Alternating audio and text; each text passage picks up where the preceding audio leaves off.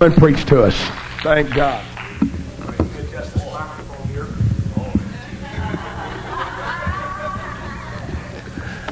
You don't have cordless? No, sir, not today. The cordless tore up on us during conference. Oh, that's no problem. Amen. Praise the Lord, everyone. It is so good to be in the house of the Lord today. And better than any hospital in the world, Brother Bass. Yeah. And I can only totally agree with what Brother Bass has already stated here. I am thankful for our friendship. And in fact, if anything happens to me, he's going to have two churches to pastor. Have to have a private jet, I guess. And I appreciate his family and our family being close to his family, because we need one another. I was thinking as I was standing here, I also want to mention Brother, now I already forgot the name, Dykes. You get it? Yeah. Right. Yes. I mentioned during the meeting the reaction to my wife of him to the Word of God. That speaks volumes to me. And brother, don't ever lose that brokenness. Don't ever lose that brokenness. You'll affect more people through brokenness than anything else. All right. Yes. Yes. Joseph cried until the weeping was heard into Egypt. He didn't cry because he was weak. He didn't cry when they threw him in the pit. He didn't cry when they sold him to the Midianites. He didn't cry when they put him in jail, and he didn't cry when they didn't remember him to Pharaoh. But when he restored a relationship and got a revelation of God, he wept before God. Right. And there's nothing that moves people anymore than for you to have a broken spirit inside. That's right. And I concur with what he said today. I guess I have a hang-up when, I shouldn't say this, but my wife says, Daddy, that preacher has a superintendent's face. You forgive me for saying that, okay? I'm not after any organization. He just has a superintendent's face. Saw some Pentecostal folks in Pigeon Fords and met them in a restaurant, knew they were Pentecost. And my wife said, Daddy, he's got a superintendent's face. And when we introduced ourselves, we found it was painfully true. And you know, folks, preachers will stand sometimes on the platform, the glory be all over the place, and then when they come up, they say, come on, praise God! And I'm saying, my God, what was you doing a few minutes ago? Yeah, amen. Yeah, amen. I have a little bit of a problem with that. Yeah. You know, I'm wondering if it's not, do it because I'm here. Yeah, come on. I love him because he's good to me. Amen. Right. I praise him for what he's done. Yeah. Yeah. But I worship him for who he is. Right. Amen. Right. Amen. And if you do not have a revelation of who he is, you got a problem with your worship. Right. That's right. That's right. That's right. Amen. I see some shepherds on a hillside, and they were just, I don't know, they were relaxing or what they were doing, but all of a sudden something come out of the heavens and said, hey, over yonder there's a Savior that's born.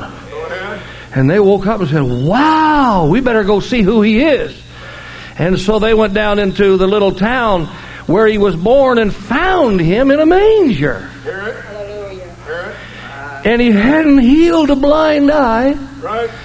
Lame hadn't walked yet. He hadn't walked on water. He hadn't raised the dead. He hadn't opened any ears to hear. Yeah, come on. All they had was a revelation of who he was. And they fell down on their knees and worshiped him. Not because of what he did, but because of who he was. Hallelujah. And the disciples was in the ship, and they saw him coming, and they said, "Oh, my. And all of a sudden he said,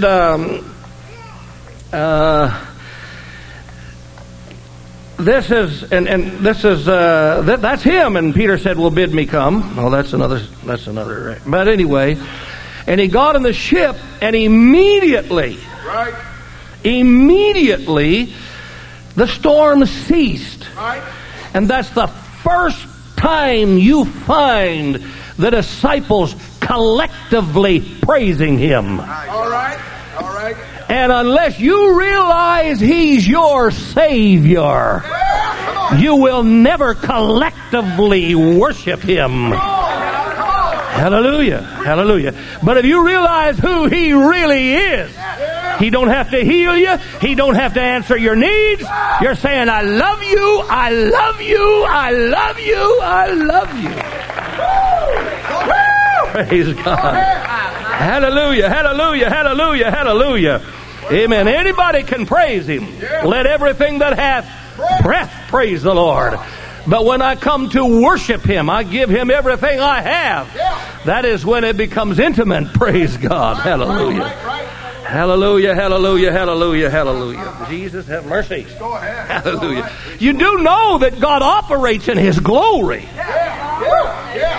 Before he made the earth, he made the heavens. So that he could have somebody giving him glory. And he said, if you give me glory, I can say, let there be. Hallelujah. And if we can create the right glory and atmosphere, he begins to operate within the glory that is there.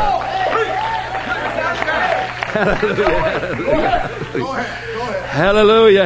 Oh, see, I didn't bring no notes. I got a few things. I got my messages on here, but it's so hard to see on this little deal. But I was thinking today, and I'm just kind of rambling, but I appreciate the conference and what I heard, and there was absolutely, you would have to be carnal to pick a flaw in anything that was be preached there. If you have a problem with it, you have a major problem. And I want to be, I thought as Brother Bass mentioned, I constantly in a world of turmoil need balance.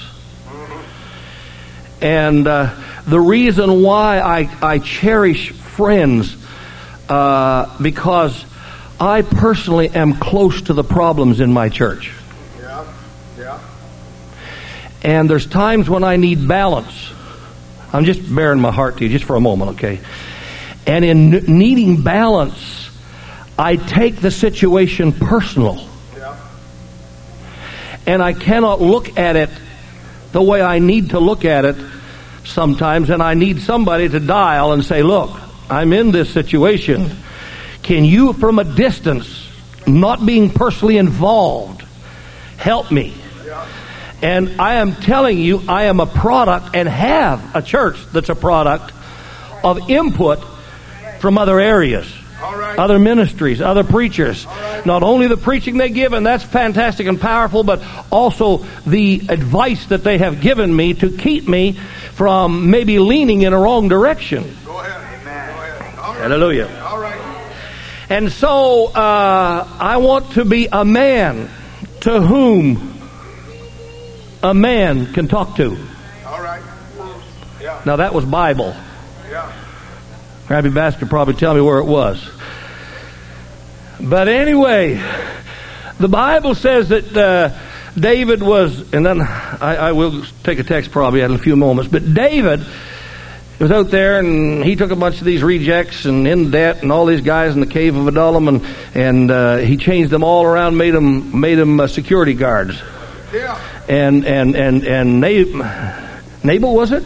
Had sheep and I mean to tell you, they never had to worry about a thief. They never had to worry about if they laid a shovel down, they had the shovel the next day. Right. It said we didn't have to worry about anything as long as these men was around here, and it came sheep shearing time. And they were hungry and needed a little something to eat, and he thought, well, it wouldn't hurt to expect somebody you done a favor to kind of bless you a little bit. So he went down, and Nabal, cocky and arrogant, said, well, who is this guy run away from his master? And David's men come back and told David all about it, and David got upset. And the servants went to Abigail and said, Abigail said, you know what? Said, man, I'm scared of what's going to happen. Said David's men, he said, they came here for a little food, little victuals, and your husband kind of, he kind of treated them mean and sent them, I'm just using my own language. And the servant repeated, and this is almost per word what he said. He said, Nabal is a man to whom a man cannot speak. Now that'll preach. That's the whole message. You can take that one and run with it, brother. You're in a mess when you're a man that a man can't talk to. All right. Hear it. Right. You're in a mess if you're a man that a man can't talk to. My salvation, my ministry, my success, if I have any, has been that a man could talk to me. Come on now. Talk to me, man. Talk to me. Don't leave me go my direction. All right. My Lord. Come on. Go ahead. Preach. Hallelujah. And it doesn't have to be your closest friends. God can send you a man in your life at an emergency situation that'll keep you from going in the wrong direction. Please, God, send me a man to talk to me. Hallelujah. It could be a Melchizedek. It can be a donkey. It can be whatever. But most of the time he chooses a man to say, hey.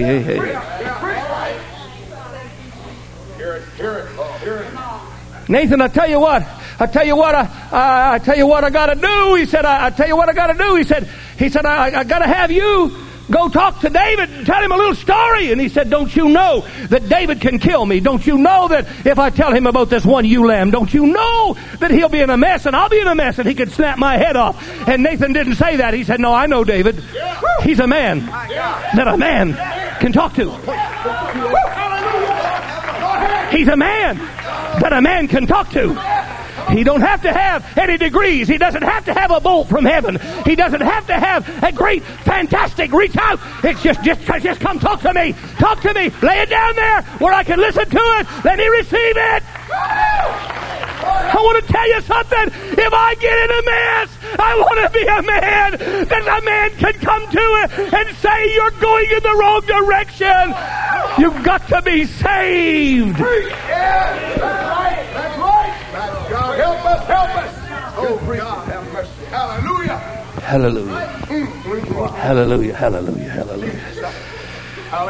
Whew. Oh, girl. Oh, Lord. So Abigail says, we got to do something about this. Yeah. Wise woman. Yeah. So we got to do something about this. Pack it all up and get it bread and cheese and put it all in there. Here it.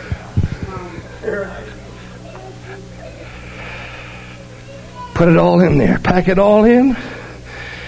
Because I got to go see if I can find him. And she meets him. And she says, I'm not a man. I'm just a handmaid. That's all I am. Could you couldn't hear. I know it should be a man talking to you, Dave. And I know you're anointed king. And I know there's direction in your life. And all I am is a handmaiden, but if you listen to this little handmaiden, I believe I can stop you from making a big mistake. And David said it doesn't have to be a man as long as it's somebody that's got a message for me. Hallelujah! Hallelujah!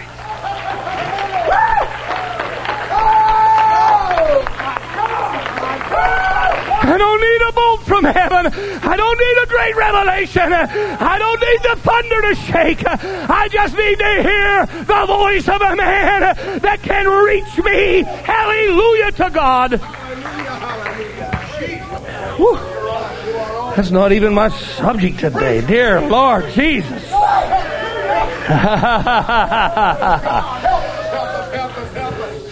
Hallelujah. I don't want to be a Saul that nobody can talk to.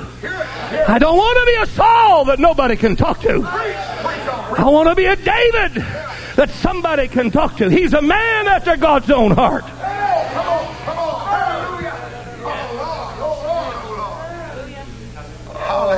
Hallelujah. In fact, can you give me just a minute so I can go to my notes on that? Yeah, go ahead. Go ahead. In fact, I feel so strongly about it, I'm going to just erase what I got here. It'll just take me a minute.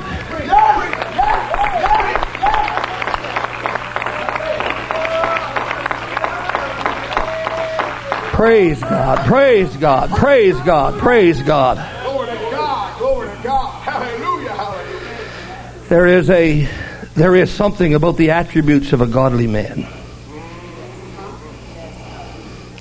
I read 4 or 5 things last night, and I don't know why this is. There it is. It's very clearly understood that David was a man after God's own heart. He's a man that God set aside for the anointing, had left Saul.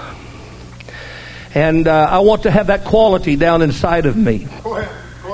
Hallelujah. Hallelujah. There are certain things we have to have in order if we're going to be effectively working for God and doing what God wants us to do. I do want to tell you that we're not here for no reason at all. We are here for a purpose. Ephesians 1:5, brother, if you can get it for me. We are here for a purpose. We have come to the kingdom for such a time as this. We're not here listening to this conference. We're not here participating in what we're participating in. Every one of us have a purpose. We're not here just to have church and clap our hands and sing. We are not here just to hear preaching, but there's a purpose down inside of us. There is something God intends for you to be in the kingdom of God. Amen. And we're here at the precipice of starting into another year from already being kicked off with SCORE 2001. And so there is not just half-heartedly that we're here. We're not here just by casual things. We're not here just because we have no place else to go. But away back, I'm telling you, you didn't come in here by accident. You didn't come in here by a mistake. It's God ordained that you're here. And I really feel to deal with this scripture for a few moments, brother. 5th chapter, or 5th verse. God has predestinated us unto the adoption of children by Jesus Christ. Away before the foundation of the world, He predestined us to the adoption of children by Jesus Christ. I am not an afterthought of God. You are not an afterthought of God. This church was not started to be an afterthought of God, but there was a purpose that God had. He had a purpose that we would be adopted. Praise God. And I don't have time to go into the depth of that right now, but Paul here, I began to study, he was talking about adoption. And when he talked about adoption, he was talking about people that had means that adopted. At that day and that hour, they adopted full-grown adults. They were rich people who had nobody to take on their heir. They had nobody to fill their bill. And so they looked for somebody that was qualified to adopt, that they could change their name, that they could carry their character on, that they could carry their name on. And he made the statement, he said, I want to tell you something. You have been adopted. He didn't choose me, or I didn't choose him, but He chose me. Before the foundation of the world, He chose me. I am not here by a mistake. You are not here by mistake. There is a work for you to do. We have in the areas, churches, and places that have God's name placed on it that are destiny fulfilled. There is a divine destiny in this place. There is a divine destiny in you. You can sit here and not be ministers, or you can minister to whoever you can minister to. The job is too great for one man to do. somehow I got to realize that my purpose is more than just fill a pew. I have been adopted to take something farther than where we are. And so he said, I'm going to get you. Hallelujah. And I want to tell you something. My God, I got to hit the pulpit once in a while. I want to tell you something. He picked you knowing your weaknesses. He picked you knowing your failures. He picked you knowing your hang-ups. And he still said, I want you. And he chose me. And so I'm here on his hands. I want you to know it was not a rescue mission when he picked me up. It was not a have to when he picked me up. But he chose me that I may have a relationship with him. A little bit farther, brother. To himself. To himself. According to the good pleasure. According to the good pleasure of his will. Okay, that's good. According to the good pleasure of his will. And I'm putting the positive in here. They teach us that it's the positive, the negative, and the positive. Now I want to tell you something. He chose me according to, let's say according to, the pleasure.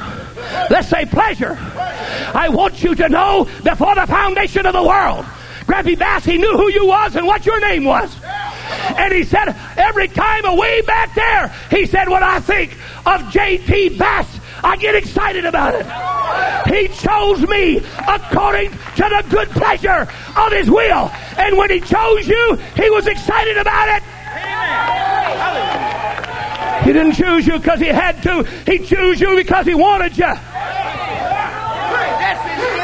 When I get somebody to do something for me, it's the attitude they do it in. And I want to compliment you and the church family for the attitude that you took care of the SCORE conference in. Come on. Amen. That's just food for thought right now. But it's the attitude that they do it in. If they do it because they have to, I'm not that happy about it. 9 times out of 10, I want to ask them to do it again. But if they say, yes, I'd be glad to. Is there anything else I can do? That turns me on, brother. I say, hey, he's got a good attitude. I want you to know when God chose me, he had a good attitude about it. He said, it's my pleasure to get you and bring you into this thing. All right. Go ahead. Hallelujah. And so, the Bible says that he chose a man after his own heart. And the most unique quality of David was that he was a man that made room in his life for God to put men there to impact him. Any man who is going to be effective in our world today has to be open and open his life for people. I already mentioned it, not friends. We've got friends, but we've got to open our lives for people that God will put there that could move us and escort us to a place where we need to be. Praise God. No man is able from his character, his life, his dimension, and everything that he has to be able to make what he needs to be by himself. I need a guide. I need inspiration. I need direction. You will never be what you need to be just by getting Bible knowledge. There are people that God uses to impact our lives, to feed into us certain things that help us be a balance. We should not only have friends that duplicate ourselves. We do not need to duplicate our ministries. We need to shape it to the impacting of the move of the Spirit. Go ahead. Hallelujah. And so it's not my friends that we are dealing with today. Praise God. David's life never began, hallelujah, when he killed a giant. It never began when he killed a bear. It never began when he killed a lion. It began when the old prophet walked up to him and took a horn of oil and began to pour it on his head. If there hadn't been a man in his life, he never would have been what he needed to be. Killing a giant didn't do it. Killing a bear didn't do it. But it was a man of God. And so he knew he must leave room. And there was room for Samuel. There was room for Abimelech. There was room for Jonathan in his life.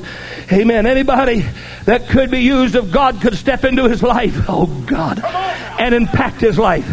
Amen. Amen. Amen. I'm going to tell you something. If you don't get anything out of this today, I'm reminding myself. I want you to know we are a product of what is placed in our minds. My God. Hallelujah. Our world gets small and we get insecure. Listen to me carefully.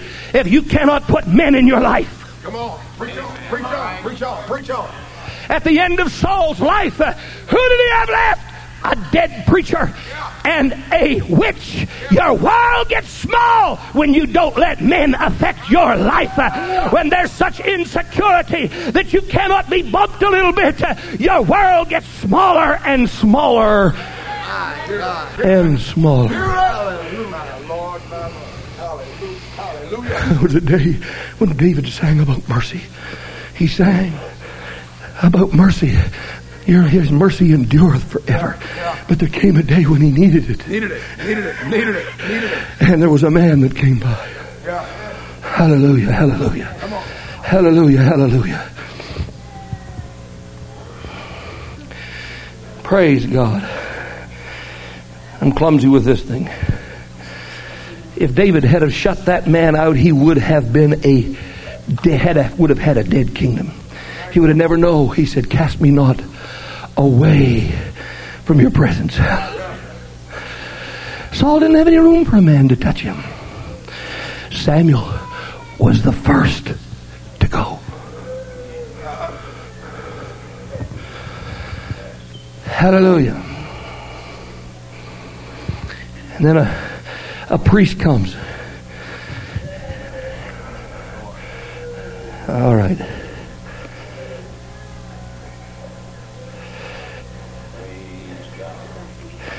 Amen. Samuel was the first to go. And then a priest comes and he said, all of you work together against me. You know about the priest when he gave David the sword. Right.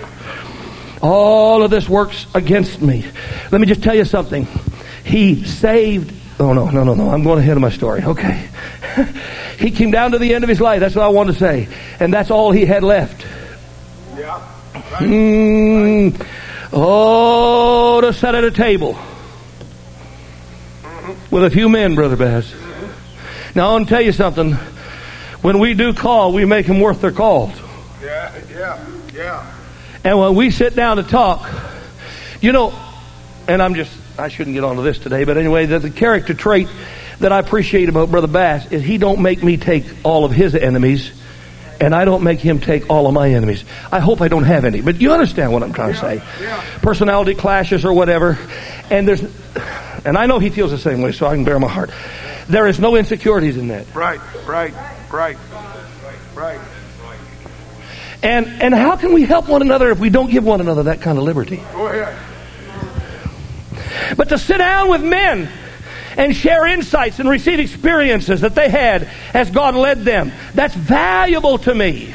Yeah. Another quality David had is in 2 Samuel 8, 1 and 2. What's it say, brother? 2 Samuel 8, 1 and 2. It talks about another characteristics of David. To be a godly man, number one, you've got to have a man in your life. Right. Or, let me repeat it, you've got to have men in your life. Yeah. Praise God. I'm going to tell you something. I watched in the services while we had it at SCORE, and I watched somebody. I brought some boys with me, and I'd owed them a favor and owed their dads a favor, and I was going to take their dad for a trip, and they said, no, take my boys with me. And another boy, he was a quiz team head guy, and I promised him a trip, so we brought them with us. I noticed a weakness in one of my boys that I've been a little concerned about. And Brother Bass, you know and I know you have church, we have church, we preach, and we preach under the anointing of the Holy Ghost. All that stuff goes on. And I said, well, why do you need anybody else to preach? And I watched as God moved on that young man. I know his character weakness. I'm not throwing him out. I know it. I'm concerned. I'm praying about him. But I watched the last night as Brother White preached. And I watched him as he buckled, and I watched the expression on his face. And you know, I want to just tell you something. That if he can conquer that weakness in him over that message, that was worth me bringing him down here for that. All right. Yeah. How much is a soul worth anyhow? Hallelujah. And for me to become jealous over the fact that somebody else reached him, I'd be a fool. Yeah, right. Hallelujah, hallelujah, hallelujah. And they can say the same thing the same way. Yeah. But there's something about it. The atmosphere is right. The timing is right. Yeah. The situation is right. Yeah. Go ahead. Go ahead. I don't know how it is half the time. I just know we're fumbling through this life trying to find answers. I do know one thing. Joseph talked to them about bowed sheaves, but that wasn't the right time. Right. And there came a time when they come to him and he said, I am Joseph, thy brother. And they didn't have any problem bowing down. And they didn't have any problem with the revelation of it. And he could have just waited until the right time. All right.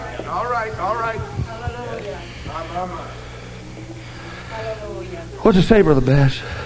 And after this, it came to pass Yes. that David smote the Philistines He spoke the Philistines and subdued them. The line. He had fought these folks before. Yeah.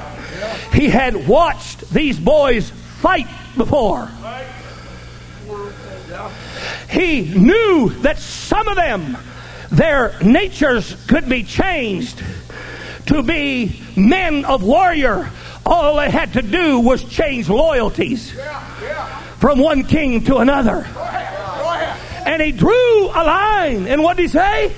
Casting them down to the ground. Casting them down to the ground. Even with 2 lines measured he put to death. 2 lines, he measured them to put to death. And with 1 full line to keep alive. And with 1 full line to keep alive. So the Moabites. And so the Moabites became David's servants who brought gifts. Thank you. Let me just tell you a little story. The second attribute of David was he knew what to kill and he knew what to let live.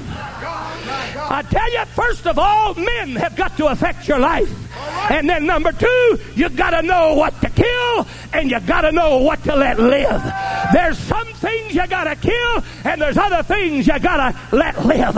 If I can know what to let live and if I can know what to kill, I want to tell you something. There's some things I've got to make live. I've got to worship him if nobody else worships him. I've got to get a hold of him if nobody else gets a hold of him. I've got to make it live. Not only let it live, but I got to make it live.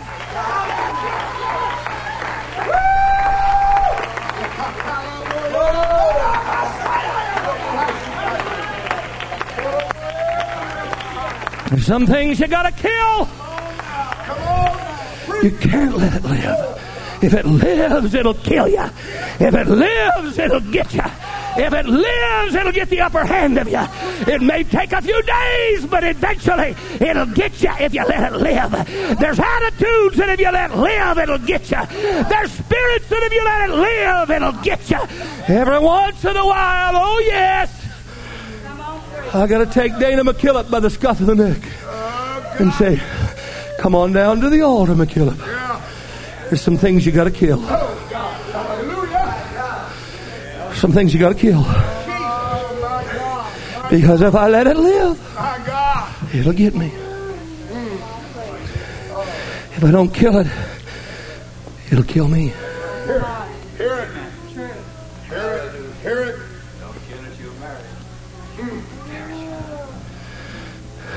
David, you got to have a man that can talk to you.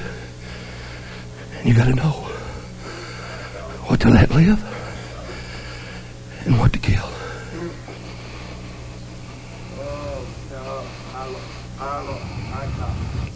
If he says kill Agag, you better kill him. Saul says, I'll let this one live. It's all right, you let it live, but it'll get you. It's not us we're worried about. It's you. If you let it live,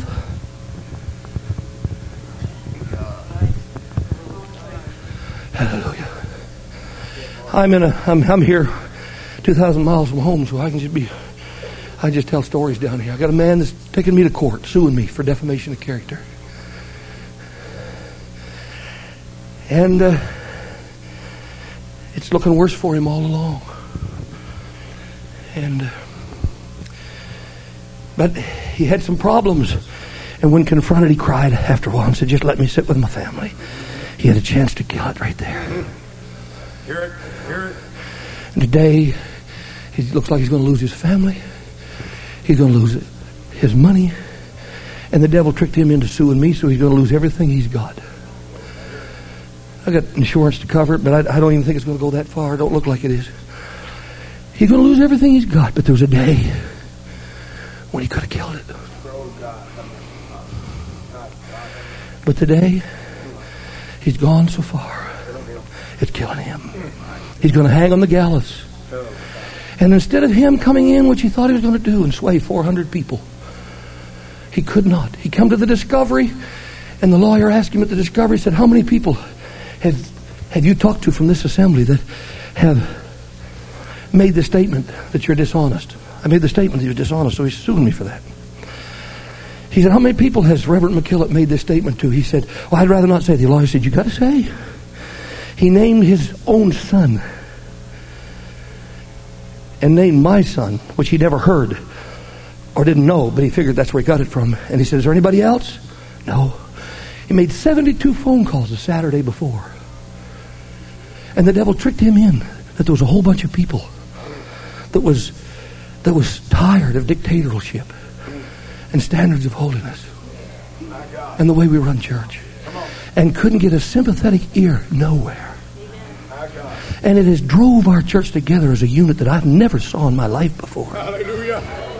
Hallelujah. Hallelujah. I am telling you.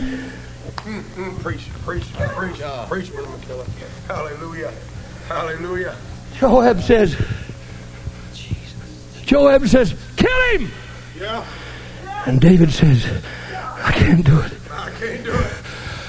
I know my flesh would like to do it. I'm running like a dog that's hunting a rabbit. But I can't do it because he was God's anointed, and I'm in a cave and I got him in my hands. But there's one thing I've learned. There's some things I got to let live, and there's some things I've got to kill. And if God be for you, who can be against you?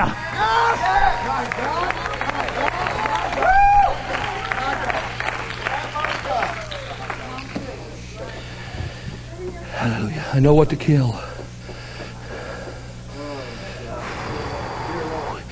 He brought back Agag alive. I want to bring something out here real quickly. Man, how long have I been already? This is a fight. It's a fighting man's religion. You say, well, I'd rather not. You can be nonchalant if you want to, but it's a fight. There's a war going on. To live for God today, it takes courage. It takes courage to kill some things. It takes courage to kill some things sometimes in your families. Oh, Jesus. No. Some things in your life have to die. It doesn't have to be discovered. Don't wait until somebody catches you and just tend to it then. It ought to die before they get to you. My God. There's only two places in the Bible where they came to themselves. One that I can find. One was when Peter was pulled out of prison. And he thought it was a vision or a dream. And he got out in the fresh air. And he said, and Peter came to himself. Yeah. Brother, I hope we came to ourselves at this meeting. Oh, yeah. I hope that I could. Woo! Yes! There is something I need to make. Yes. Yeah, come on. It sure was. Some things I need to make adjustments in. Yes, indeed. There are some things that I need to climb higher on. We are rising from one paradigm to another paradigm. We can't sit here and just maintain. There is another reach, brother. He is pulling you to another dimension in God. Not just to sit here and be happy and satisfied. And when the feeling is all gone, you got to go back to the revelation and say, I don't care, this is what he said. And I believe we got to do it. There's a fight to do it. Go ahead. Hallelujah. The kingdom of God is beautiful. The Bible says it's beautiful. And every man presseth, let's say presseth. Into it. You don't get into the kingdom by just sitting still. If you're going to get into the kingdom, there's a pressing into it. There's some things I got to kill, and there's some things I got to let live. Hallelujah. And you got to make them live. I'm going to worship tonight. Don't feel like it. I don't dare go my feelings. I don't dare go by my feelings. I just don't dare. I don't dare. Hallelujah. I'm just going to be real honest with you. I was telling our church the other day, you know, girls and women run by their heart and us men run by facts. That's why there's a difference in us. Thank God there is a difference in us. And a lot of times women are more responsive. Are you men listening to me? Oh God. I did open the door there, brother. Hallelujah. I want to tell you a little story. Sister Bass, when you walk down through the mall and you're walking by Wade Bass and you're walking down through the mall shopping, and if you do it in Quebec, I don't know about Orlando, probably there too, but in Quebec City, you ever been there, Brother Bass? Quebec City, you let these ladies run down there with their long, neat hair and long dresses and godly apparel, especially if it's summertime, and you get folks to turn around and look. There is a reproach that our ladies have to carry. We can fairly well fit.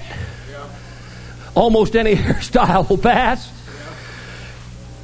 Almost any style of clothes for us men will pass.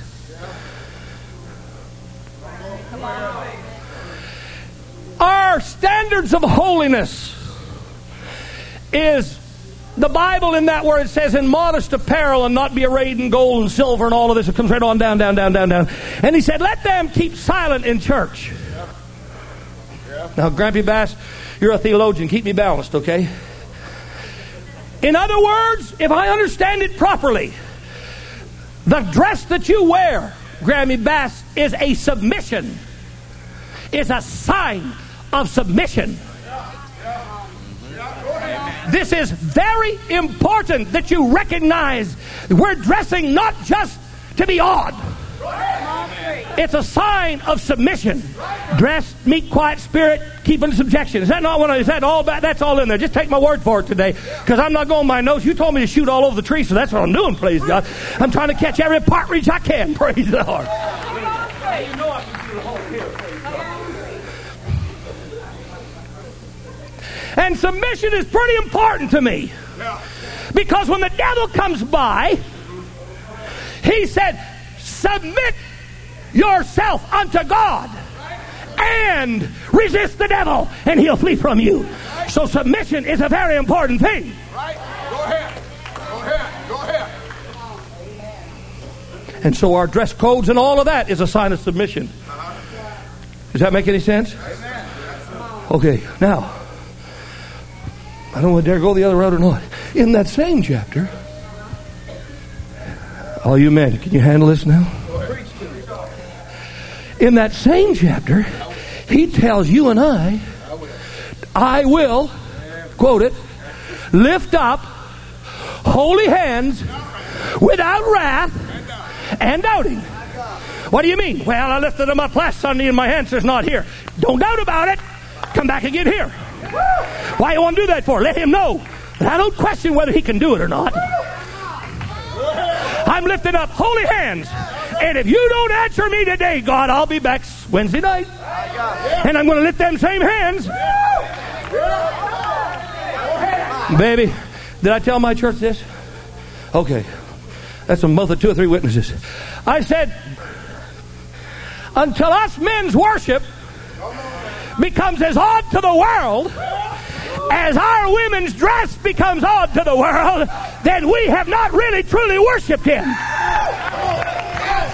We expect our wives to dress godly, bless God, but yet we come in here and say, well, I don't feel like lifting my hands today.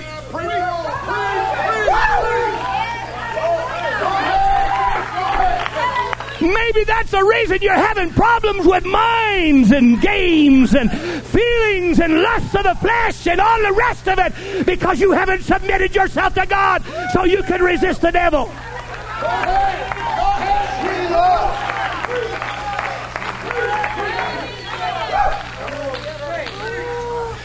So what are you going to do? I'm going to just get a loop-legged as I can. Praise God. Hallelujah. I want him to know. Rejoice in the Lord. What? And again. Always. And again I say rejoice. Go ahead. I want to get my people to the place where they don't rejoice in the circumstance. Because they'll go up. Hey, let me tell you something. Most people backslide in two areas. You listen to me real carefully.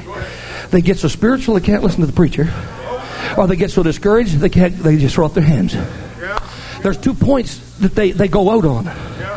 And when they come in, new converts, I got them now.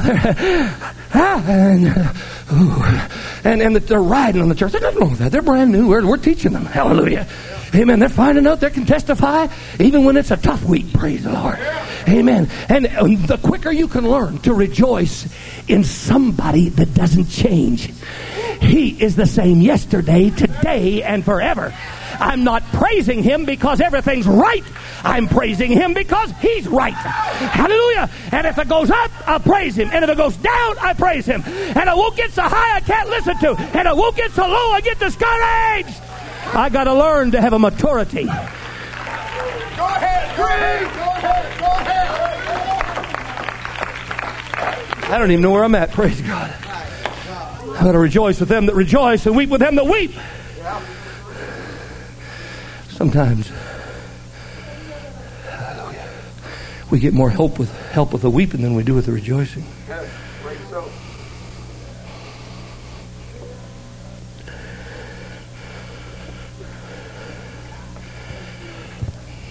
He's able to keep that which I've committed. Get it in your mind. If something happens to you, he allows it to happen. Don't ever think that this is running. Something's got to be killed.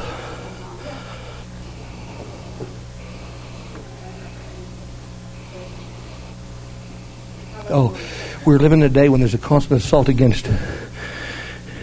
You have to decide what to kill and what to let live.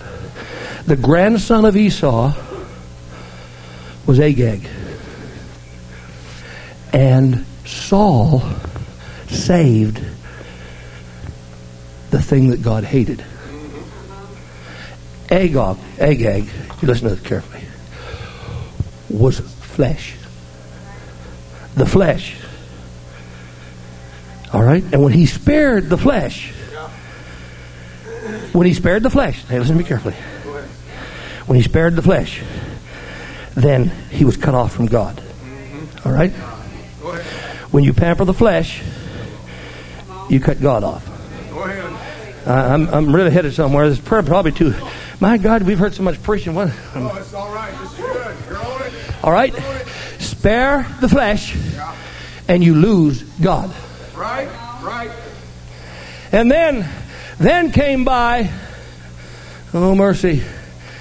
I got to hurry. But then came by the first separated from God. Then Doeg, was it, that was there keeping his sheep? That how it's pronounced, Brother Bass?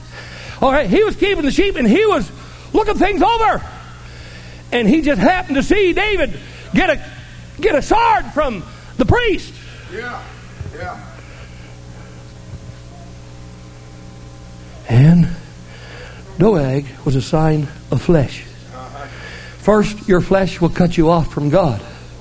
And then he said, we got to kill him. He's conspiring against me. And if you got an imagination, you don't need an enemy. You really don't. If you got an imagination, you don't need an enemy. And he told the soldiers, said, kill the priest. And they said, no way. Not touching that, Bob. Doeg says, no problem. My God. I'll kill him. First it cuts you off from God, then it cuts you off from the preacher.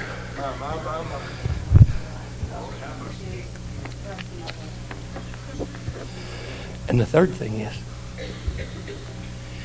he cuts your own life off. When the Amalekite come, he said, what is this? I said, it's a flesh again coming back. Flesh coming back again. So, well, I saw him, he was wounded, he was almost gone, so I took his life. I want to tell you something. You don't do what God says, it'll cut you off from God. You don't listen to the ministry, it'll cut you off from the ministry. And you don't listen, or you don't pay attention to that, and eventually it'll cut your own life off. And you'll end up. I want to know what to kill.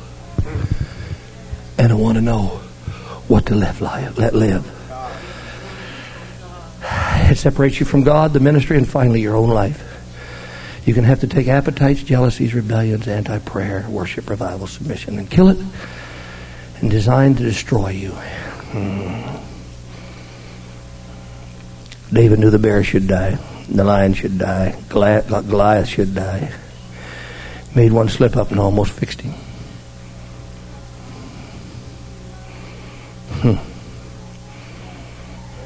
It is my flesh that doesn't want to worship and believe. I'm going to get rid of the flesh.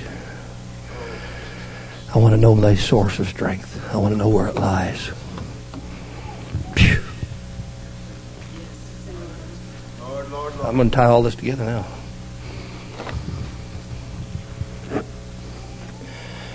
Oh, I just tell you one thing.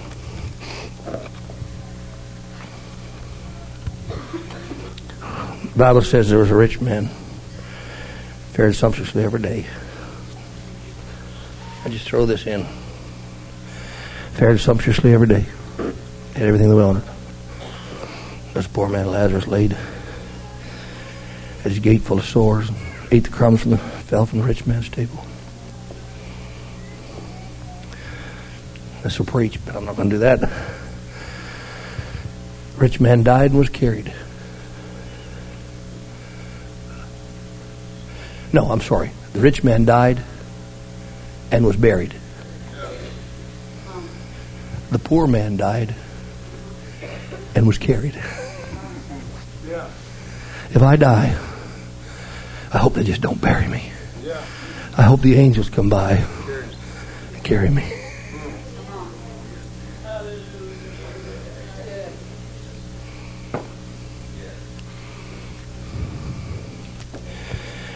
And the rich man in hell lifted up his eyes, being in torment. I said, oh, you know the story. When he got all done, he said, well, I got one prayer request. Got one prayer request. Would you at least send somebody back to tell my brothers, don't take a vacation here. And the clear voice came back and said,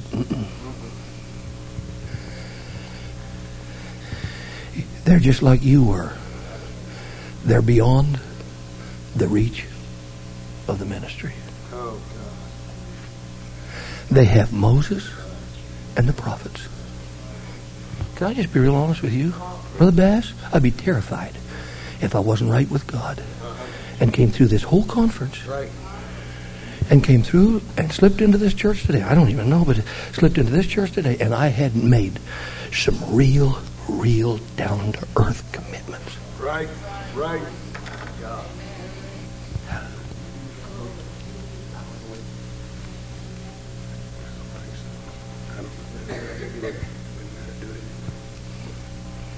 I was telling our church the other day. I won't close this, but you got to have a made-up mind. The battle's here. Yeah.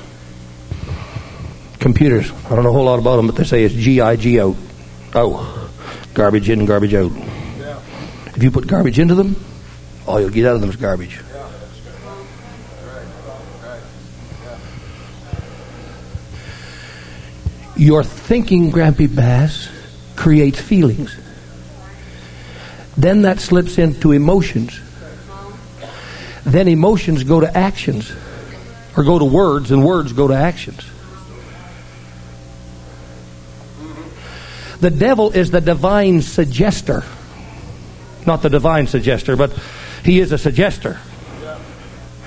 He puts thoughts, feelings, emotions, flips into words, and ends up in actions. God comes by, and he has the same suggestions. He puts thoughts, feelings. Better get emotions and actions. You become what you put in here. All right. All right. Go ahead. That's why you have to be careful what you put in here.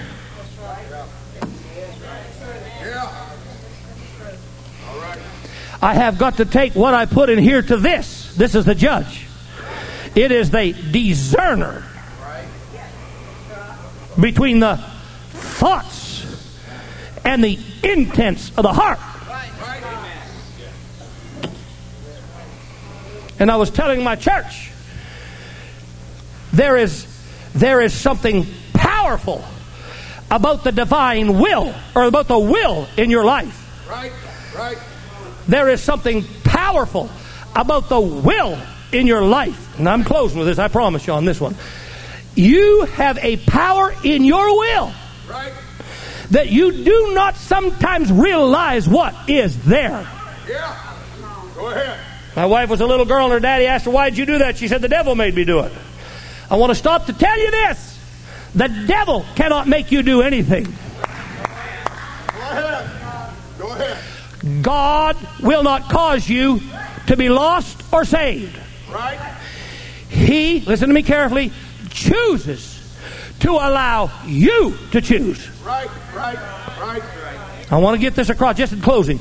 Over all of this that I'm saying today and what you've heard this week, He's allowing you to make the choice over what you heard. Right.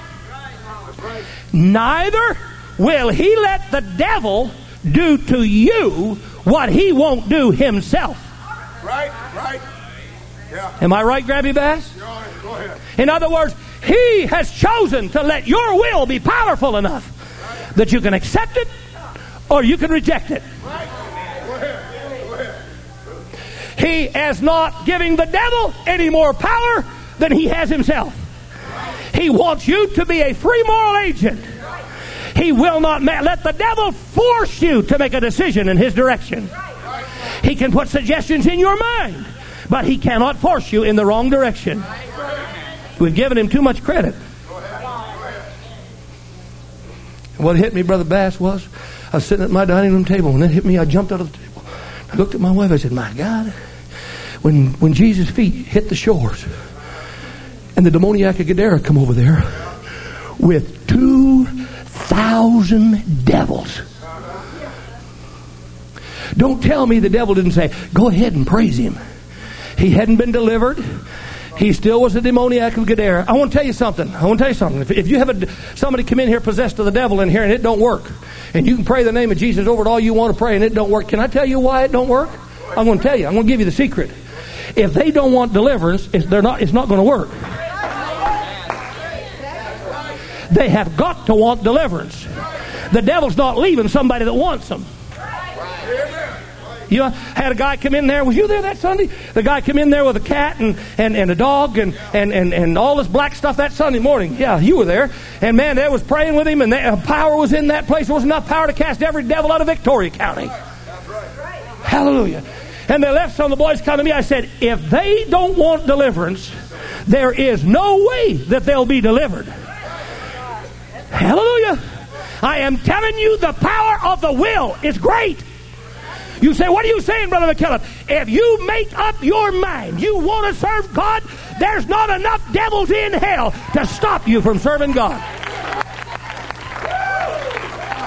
When you say, "I'm going to praise Him," 2,000 devils inside of you can't stop you from coming down there and praising God.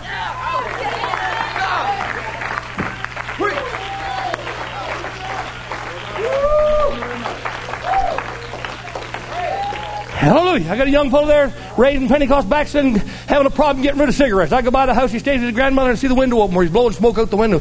And he's talked to me about it. I'm going to tell you a little story. He's got to reach, having these promises, dearly beloved, let us, not the Holy Ghost, us cleanse ourselves from all filthiness of the flesh. He's got to reach in there, pull them out and throw them away and say, "If I die, I'm going to and God will step right in there and say, "No problem, I'll take the desire from you." But until He does that, He'll never get rid of it. Right. Hallelujah. I am telling you, you're sitting. What are you saying that for, Brother McKillop? Are you after anybody? No. I'm just glad that my destiny is not determined by the devil. He can't stop me from going to heaven. He can't put enough things in my way to keep me from going to heaven. If I make up my mind I want to go, I'm going to go. It's my will that I want to be saved.